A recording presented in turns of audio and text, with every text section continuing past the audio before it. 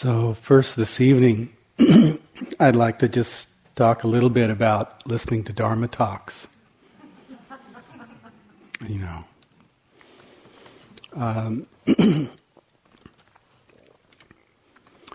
There's a way that there's some piece about information somewhat, but it's really more about this kind of intuitive connection that has to happen. And it takes this is not a time where I kind of was looking around, everybody kind of getting into their total relaxed situation, so you let someone else's mind speak for you. And just a suggestion here, that if it could be helpful to put 80% of your attention in your body. So you're actually, there's that part that's listening, and that part of body is also, of course, the sound on the ears. But it's this capacity to use this as a practice time. So it's not particularly something that's to stir or create more, but actually in some ways just to, in the sense, create a receptivity that sometimes words can help us get under the words. So, I will start here with I was thinking earlier when I was going to read this, I thought, this must have happened to me in the womb. But anyway, it's called the first senior moment. And there are these two dinosaurs, and they're kind of sitting on this little island, and there's a palm tree, and just the top of the palm tree is there, and there's water everywhere. And there's the ark with all these kind of creatures on it. And one of the dinosaurs turns to the other and says, "Oh shit, was that today?"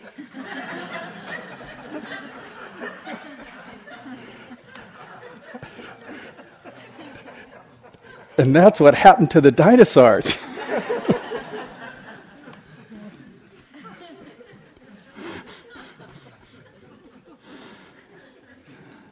So we need a little humor, in this, all this serious work here.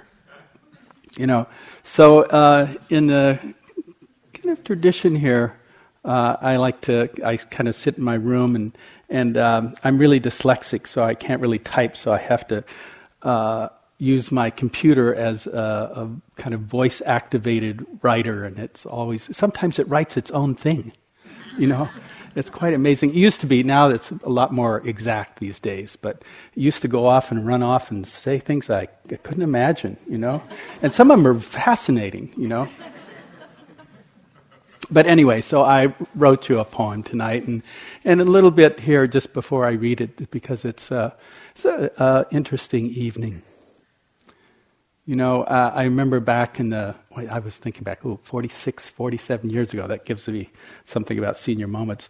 Anyway, I remember studying, and one of it was when I first was trying to figure out what, in the 60s, in the kind of middle 60s, looking for the Dharma, And one of the pieces there was looking at the configurations and, in a sense, the kind of the occult, because it was something that had been, through the Kabbalah and through a lot of the world, had been passed down as information that was, had some mystery to it. And it's, there's got to be mystery here. And one of the pieces that fascinated me, that also was one of the incentives about going to India in the 60s, was that there was a temple that was called the Sun Temple, that was that the Mayans had built, thousands of years ago, and that on the same latitude, all the way across in India, on the east coast of India, was another temple identical to it, that was called Kanarak, And so it just sort of, I've recognized, there's things going on here that I have no idea about. And there was this great mystery that was available, and tonight is part of a great mystery of calendar that's restarting itself after the long calendar of the Mayans is 5,125 years, and it's restarting itself. So that's pretty cool, you know? We sit on kind of a threshold here of a couple strange, to me, strange cultures, you know, between the apocalyptic and the, I know in Cancun right now there's these, parties going on, go down and, party till the end of the world or something, you know. But, in the Mayan tradition, it is really, it's about cycles. And so this is just the beginning of another cycle. So, solstice, a bodhisattva renewal. When will we ever wake up? Destined to sit in our own darkness, clamoring for our own redemption.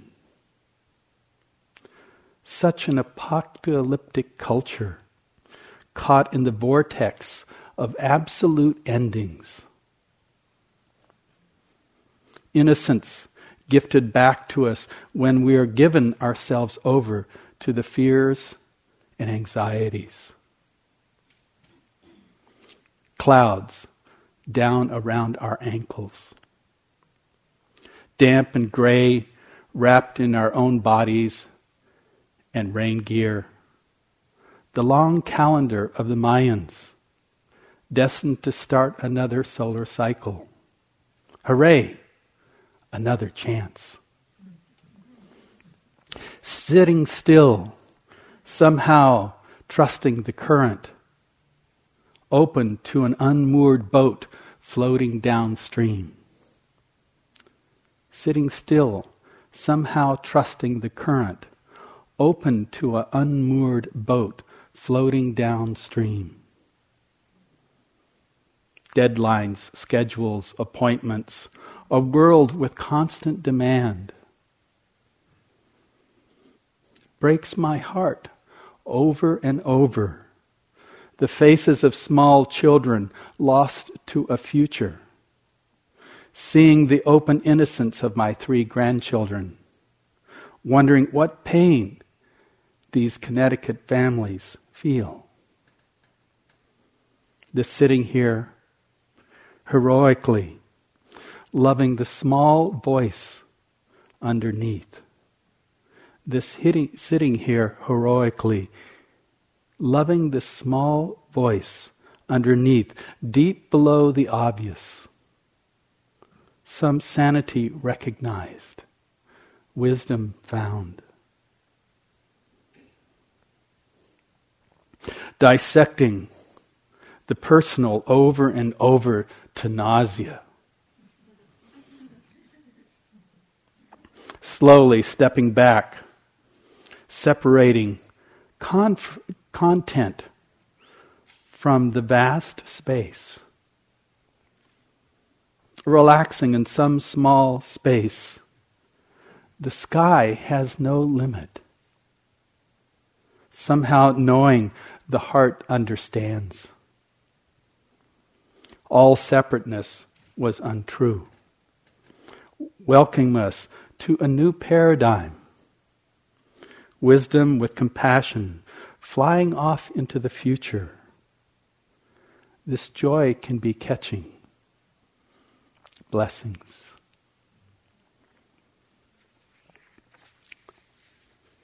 So, that's my offer. I say I can end now, but I'll piddle with it, you know. It's always a constant exploration here of, what is it? The piece around getting underneath the obvious. And all of this is really based on our ability, first in the stillness, obviously the obvious is kind of the personal and all the stories that go with us, you know. But it's not the purpose here. You know, and yes, there is some untangling there, and we use the words purification. But ultimately, there's something bigger and deeper going on here. And that's really what I want to explore with you this evening. But I have to go through that sweet darkness that holds us this time of year. And, that piece around those four means that Donald talked about. In the sense, I was thinking of the fertility of the darkness. So I'd like to read, this is from one of my favorite poets, David White. It's called Sweet Darkness. When your eyes are tired, and the world is tired also, when your vision has gone, no part of the world can find you. Time to go into the dark, where the night has eyes to recognize its own. There you can be sure you're not beyond love. The dark will be your womb tonight. The night will give you a horizon further than you can see. You must learn one thing. The world was made to be free in. Give up all other worlds except the one to which you belong. Sometimes it takes darkness and the sweet confinement of your aloneness to learn anything or anyone that does not bring you alive is too small for you.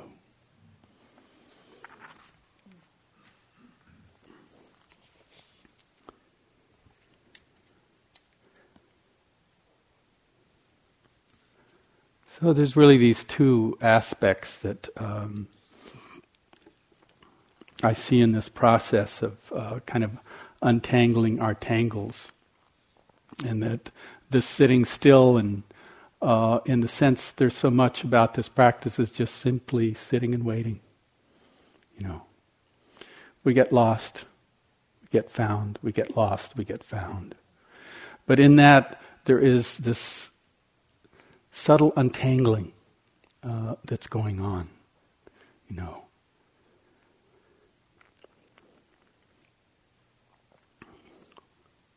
So I'll tell a story here. There was once this man named David, and David decided to study the secrets. And so he went to Sedona, he had to go to Sedona. And he went and, did drum workshops and studied at the Institute of Shamanistic Studies in San Francisco and went and went into the desert in Arizona. And he said, I want to find the greatest magic,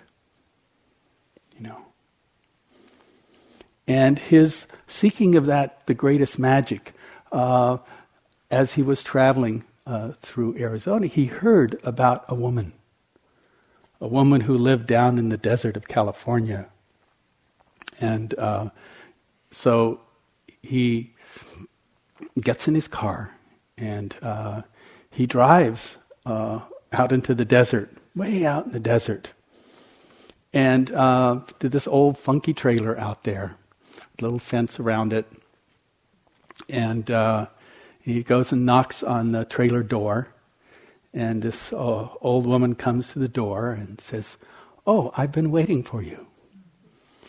And at that point, he sort of steps back a little, and then she says, "Well, come in. And what are you looking for?" And he says, "Well, I'm looking for the greatest magic." She said, "Okay, well, come in and have a cup of tea with me." So he goes in and he sits down. And she goes and heats up some tea and then brings it back and begins to pour it into his cup. And as she's pouring it into his cup, suddenly it's California. There is this great earthquake that happens. And fear strikes him deeply, and he gets up and he runs out of the trailer and gets in his car and starts driving into the desert. Miles and miles and miles. Nowhere. He has no idea. He's just, at this point, he has that obsessive fear that has caught him. in his search. And he goes and goes and goes, and suddenly he realizes, he looks down, his gas tank is on empty, And he sees a little gas station out in the middle of the desert, and he drives up to it, and, he comes up to it, and this Indian fellow comes out and says, "We've been waiting for you." And he kind of jumps back and says, "No, I just want some gas. That's all. I just want some gasoline. That's it. Just give me a little gasoline. I'll be happy. I'll go on my way." And at that point, he says, "Oh, we have this prediction." And then his wife comes out and they said, "Oh, you're to marry our daughter." And at this he sort of rattles and goes, "No, I just give me some gas. I want to get out of here. This is, this is way over the top, And his story goes, he realizes he can't go anywhere unless, and she's this beautiful young Indian, and he says, "Well, what could be worse, So he decides, and they have this, marriage that afternoon, and they sort of have their evening, and in the night, the parents die. And as the parents, when they die, the daughter comes and predicts, "Oh, you're to stay here, and by staying here, that is the prediction." So he stays.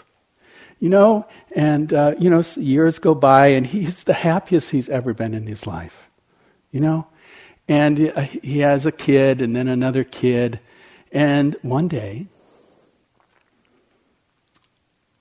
a truck comes with this movie gear from L.A., And they show up at the gas station. And suddenly, in that moment,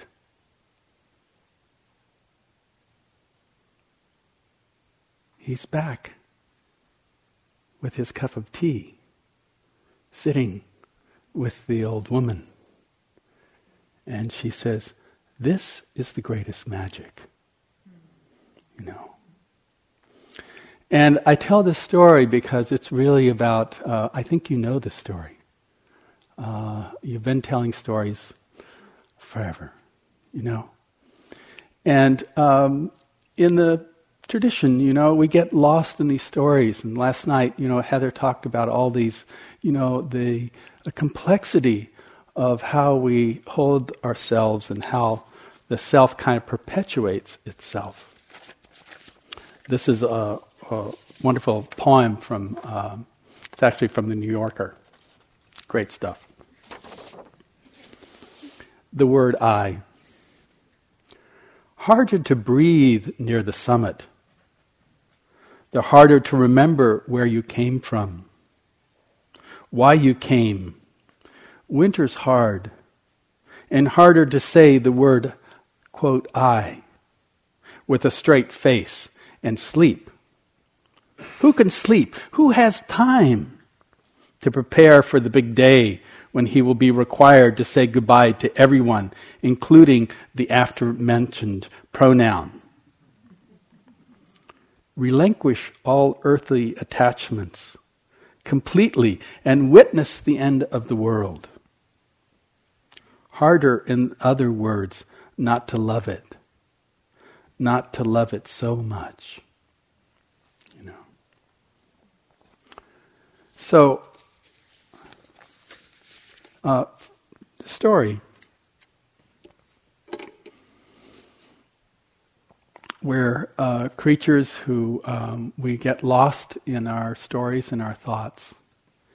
And really what I'd like to just go through here is there's 4 simple functions of these stories. They're pretty simple, First of all, and we have to begin to see that there is always this kind of leaning towards. And that out of that leaning towards, a thought goes through our mind, and what happens? We grasp it, and then we take and embellish it, and then we create this.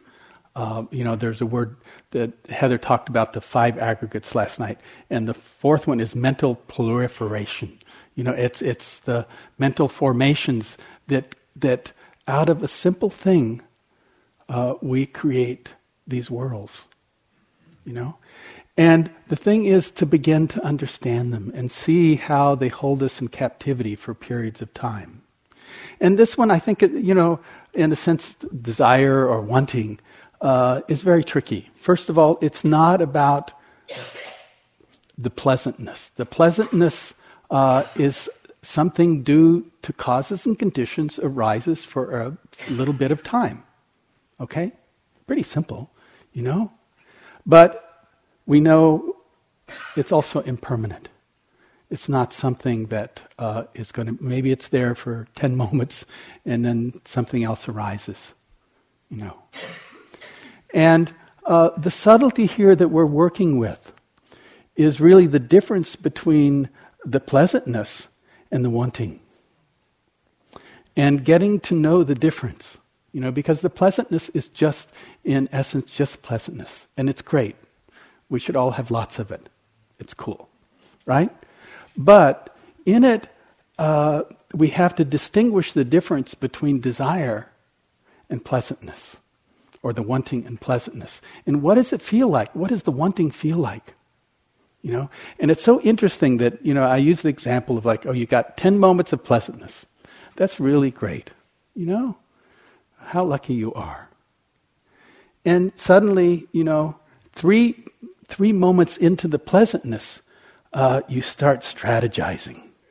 There's a mental formation that says, I like this, I'm going to capture it, I'm going to, reproduce it, I'm going to somehow, imprison it or make it mine somehow, And the thing is that it's so subtle, sometimes we don't know the difference between the pleasantness and the wanting.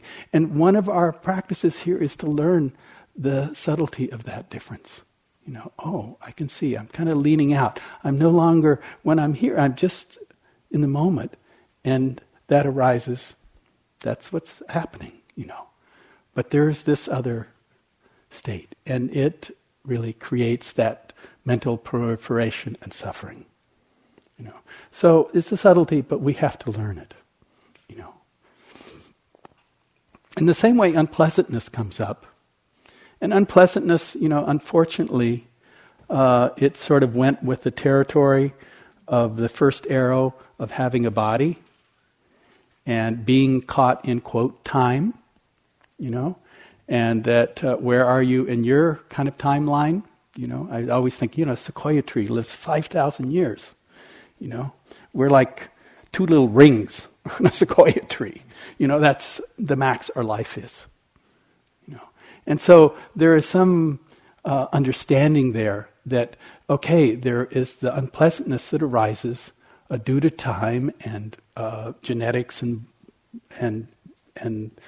conditions and situations. And in some ways we have not so much power over that. But we also can take and embellish and create incredible amounts of aversive mental proliferation, mental formations around it, And again, it's something to, we sit here and there is this discomfort in our body. And I sit up here and I'm comfortable these days, but I've been sitting like this for 45 years.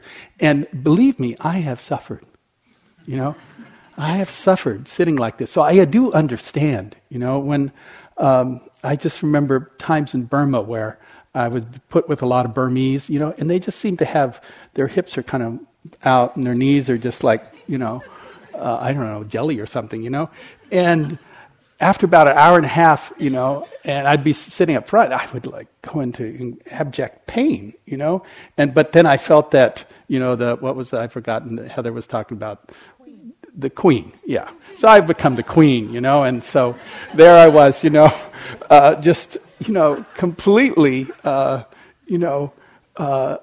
trying to, somehow inhabit some belief system I had about who I was supposed to be, And it wasn't really authentic, So I had to suffer for that, greatly,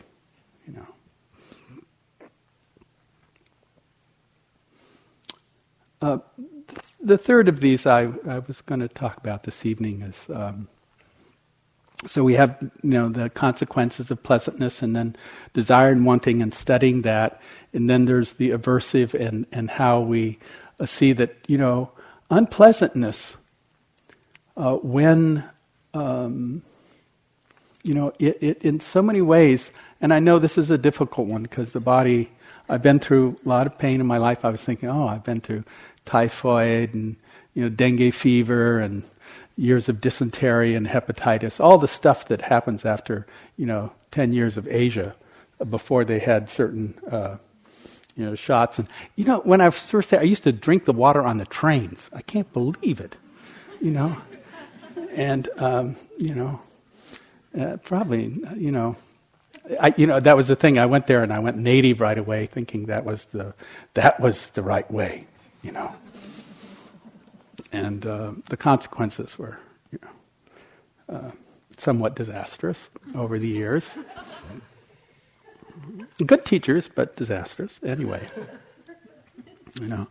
So we also come to the fact that, okay, here we have this whole other place, and this place is that, we have liking and disliking.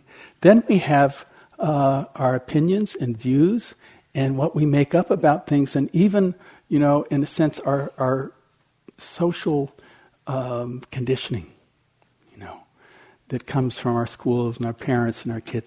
And we use all that in some way to project on the world the kind of good and the bad, And the Buddha was remarkably clear about the consequences of views and opinions about things, And one of the things is we have to see the consequences and then see if we can't learn how to thin them out, so we're not imprinting them on the world in some way. This is from the Sutta Nipata. Seeing misery in views and opinions without adapting any, I found inner peace and freedom.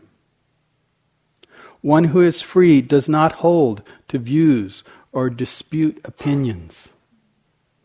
For a sage there is no higher, lower, nor equal, no places in which the mind can stick. But those who grasp after views and opinion only wander about the world, and that's a liberal translation, annoying people, And it is a big deal, that we start to see how our conditioning and how we imprint from these beliefs and views, and it's one of the trickiest things to me that has caught me. Has been insight, because insight, a lot of times, out of insight, then we create, I had this really great insight. And out of that, then I concretize it and kind of freeze it in time and think that somehow that's the way it is. And from these practices, it's actually, we have to, I used to joke and say, there was Ghostbusters and there's kind of Viewbusters, and that this practice is about, we have these insights and don't hold them too tightly, They were true in that moment. And they gave us some picture into, or some experience into how things are. But it's only a piece of a huge, huge puzzle here. Our world is based on this thing of the visible. And the practice itself is our capacity to allow the invisible to be known to us in some way. Beyond the kind of confines of our senses and our thoughts, that there is this phenomenal world that's self-organizing and just studying anything in science, creatures or fish or anything, or the stars, gives us some kind of view into the a world, in a sense, could be without limit, and that we are self-limiting, So our practice here is to sort of thin out, and I can only use the language of thin out, kind of our ways that it's wonderful to have insights, and yes, we can't sort of live without, a relative self, but the Buddha was not so interested in the relative self. That was not his interest. His interest was to get below, as far down as you can get, where that sense of separateness is thinned out to such a point that one begins to recognize the unconditioned, the universal, all that is not in the constructs of our mind, I go back to the whole Mayan thing here. When I was 2 months old, I had from the highlands in El Salvador. I always called the Nepali name Aya's sister, a sister who took care of me till I was 4.5. And it's a very beautiful. Their language is very sing-song. So it was easy, and I'm somewhat dyslexic in probably every other learning disability that's out there, And so the sing-song language was something I could learn, and it was easier for me. So that's what I learned to speak, And it was, my mother, she was very much, she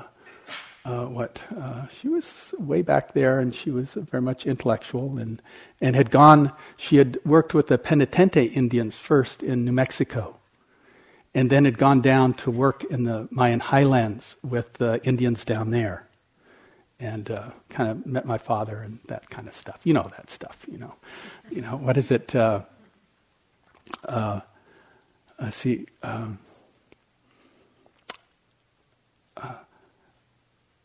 My father went to the picnic,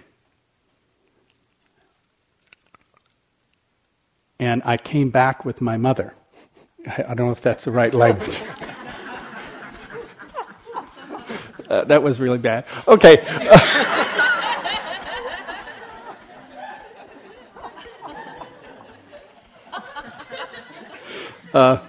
Okay.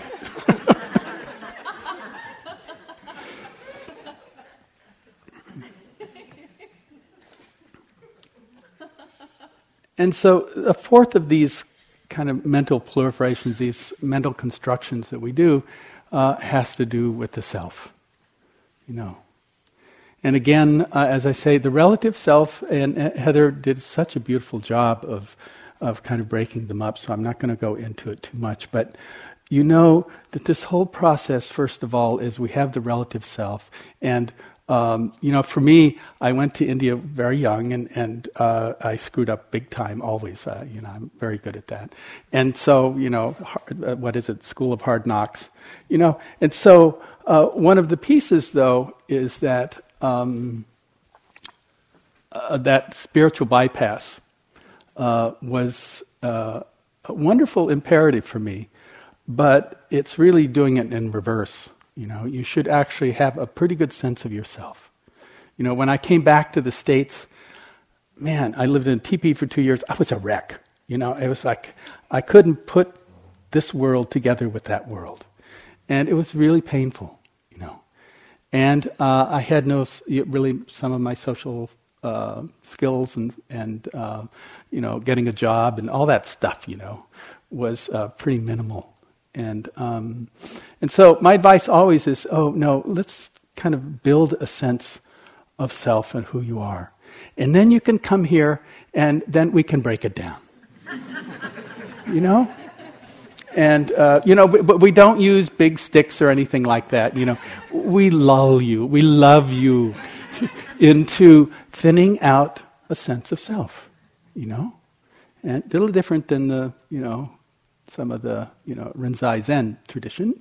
But here we try to give you an explanation, and then in a way it's like, I think sometimes this room is like a poultice, and it pulls the anxiety and the fear, and of course we have to kind of go through it, that dark part of ourselves, but it begins to pull it out, and out of that there is this sense of, oh, something is more going on here,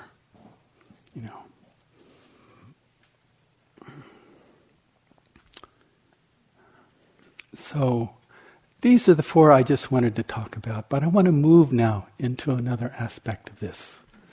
And that aspect has to do with, there's a wonderful, if I can find it, which is, I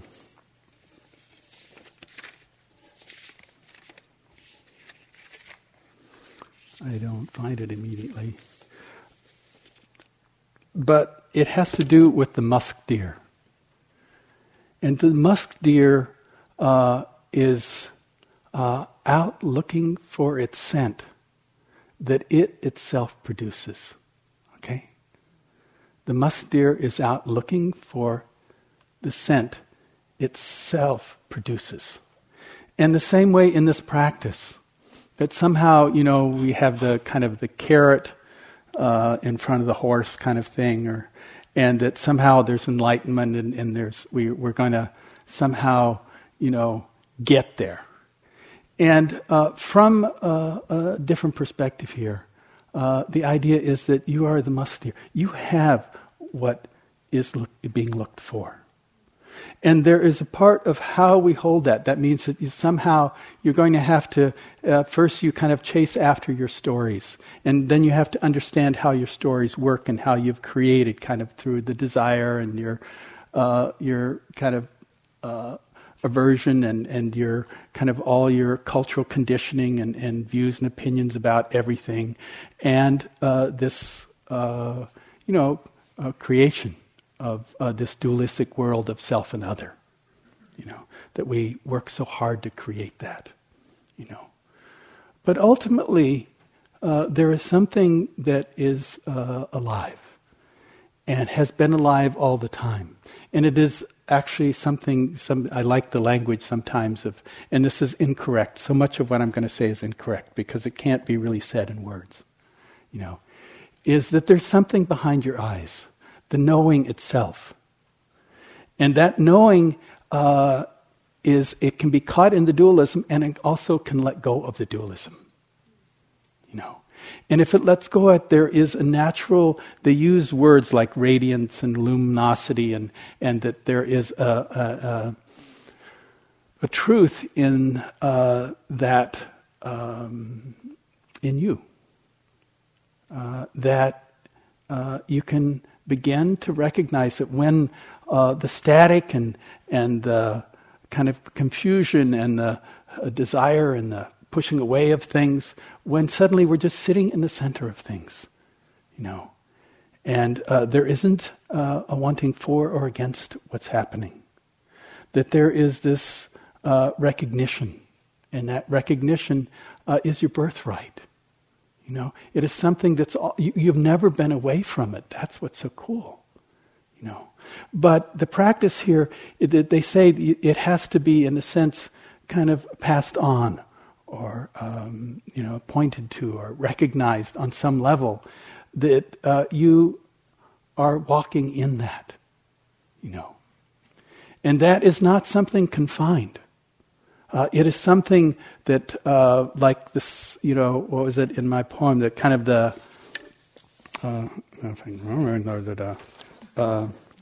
the sky has no limits, just as that radiant mind that has no limit, and that we have to learn somehow in each of our ways that there will be moments where there is just, we're sitting in the center, And what's so difficult here that completely kind of catches us is this is our habituation. Our habituation is that we all want to be happy. It's pretty simple, right? This is all human beings. They want to be happy, and some of it's quite confused, but it wants to be happy. The thing is that in its instinctual nature, it believes that pleasant sensation will bring happiness, and then unpleasantness will bring unhappiness. And what we're doing here is actually, we're kind of teasing this out on some level so that we begin to understand that it's not about that. That there is, you could call it the 0 point.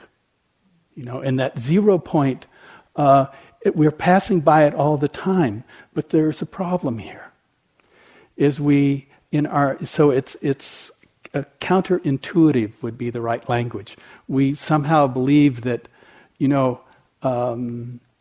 if we get, a powerful enough experience of pleasantness, then we'll be happy. And we can keep it continuous. And then we get incredibly controlling and powerful to sort of move away from discomfort.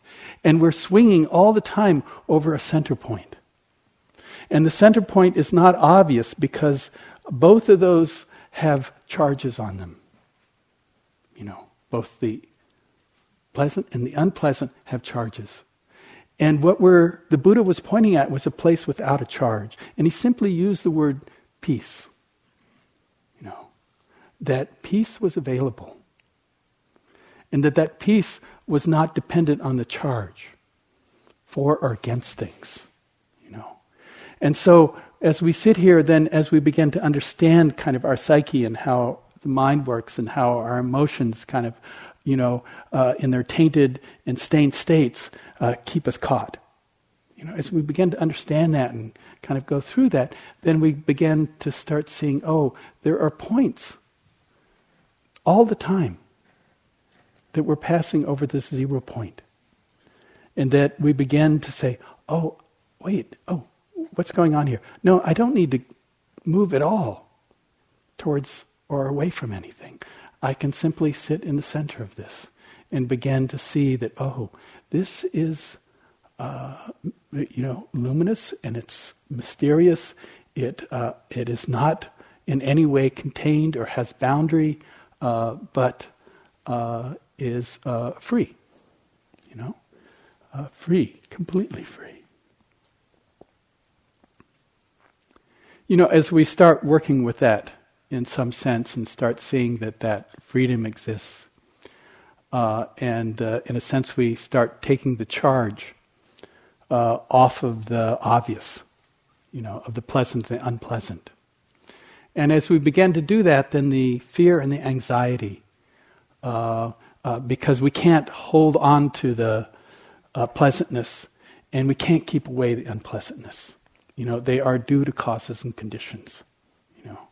And we have some power over them, but not so much. And so at that point, there is this marriage between freedom and a mind that sees itself for what it is, that it also is fearless. And when it's fearless, then it also gets that, this ultimately, then when I'm not afraid and I'm actually just hanging in that 0 point, then there's no separation here. There's no difference in the conditioned world. And at that point you go, I am so moved by the conditioned world. And actually your heart is, we can say open. It's not lost in it and it's not rejecting it. It's simply open to it. Why? Because ultimately if there is non-separateness, and it was really what the Buddha was talking about, this kind of universal, is that you are me and I am you. And that ultimately, when we start with the metta practice, we say, we're kind of doing it for ourselves. Who is yourself? Are you relative self? Are you ultimate self?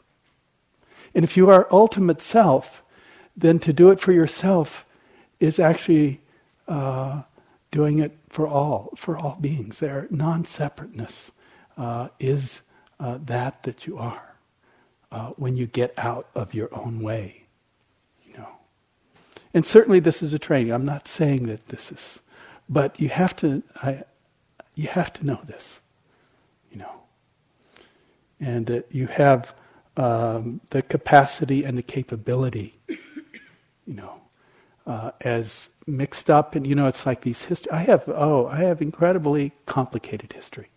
You know, when I came to America, and when I was 4.5, leaving my sister, I stopped speaking, and when I stopped speaking, they put me into at University of Kentucky, a school for autistic children, you know, for autism, you know. And sometimes I'm not so sure, you know, but you know, the thing was that because I stopped speaking, I didn't speak for a year, you know, and I'm sure it was just, you know, the pain of separation, of you know. But out of that, you know, kind of complexity, you know, and then at 6 I was sent to boarding school in Switzerland. Yeah. So, you know how that goes. You know. My kids, I said I would never do anything like that to them, you know. And they turned out okay. I did too, I think. But, you know. And you all have stories, I'm not saying that, you know. But you're more than your stories. You know, I guess that's really what I'm trying to say. So I think that's probably, that's good for tonight. And we have a little more later tonight, but right now I'll just read my poem again to kind of complete this. Solstice. A bodhisattva renewal. When will we ever wake up? Destined to sit in our own darkness, clamoring for our own redemption. Such an apocalyptic culture, caught in the vortex of absolute endings. Innocence gifted back to us only when we have given ourselves over to our fears and anxiety. Clouds down around our ankles, damp and gray, wrapped in our bodies and rain gear, this long calendar of the Mayans, destined to start another solar cycle. Hooray! Another chance. Sitting still, somehow trusting the current, open to an unmoored boat floating downstream. Sitting still, somehow trusting the current, open to an unmoored boat floating downstream. Deadlines, schedules, appointments, a world with constant demand. Breaks my heart over and over, the faces of small children lost to a future. Seeing the open innocence of my 3 grandchildren, wondering what pain those Connecticut families must feel. This sitting here, heroically loving the small voice underneath. This sitting here, heroically loving the small voice underneath, deep below the obvious. Some sanity, reconnected, wisdom found. Dissecting the personal over and over again to nausea. Slowly stepping back. Separating content from the vast space. Relaxing in those small spaces. The sky has no limit. Somehow knowing the heart understands. All separateness was untrue. welcoming us to the new paradigm. Wisdom with compassion flying off into the future. The joy can be catchy. Blessings. So let's just sit for a moment.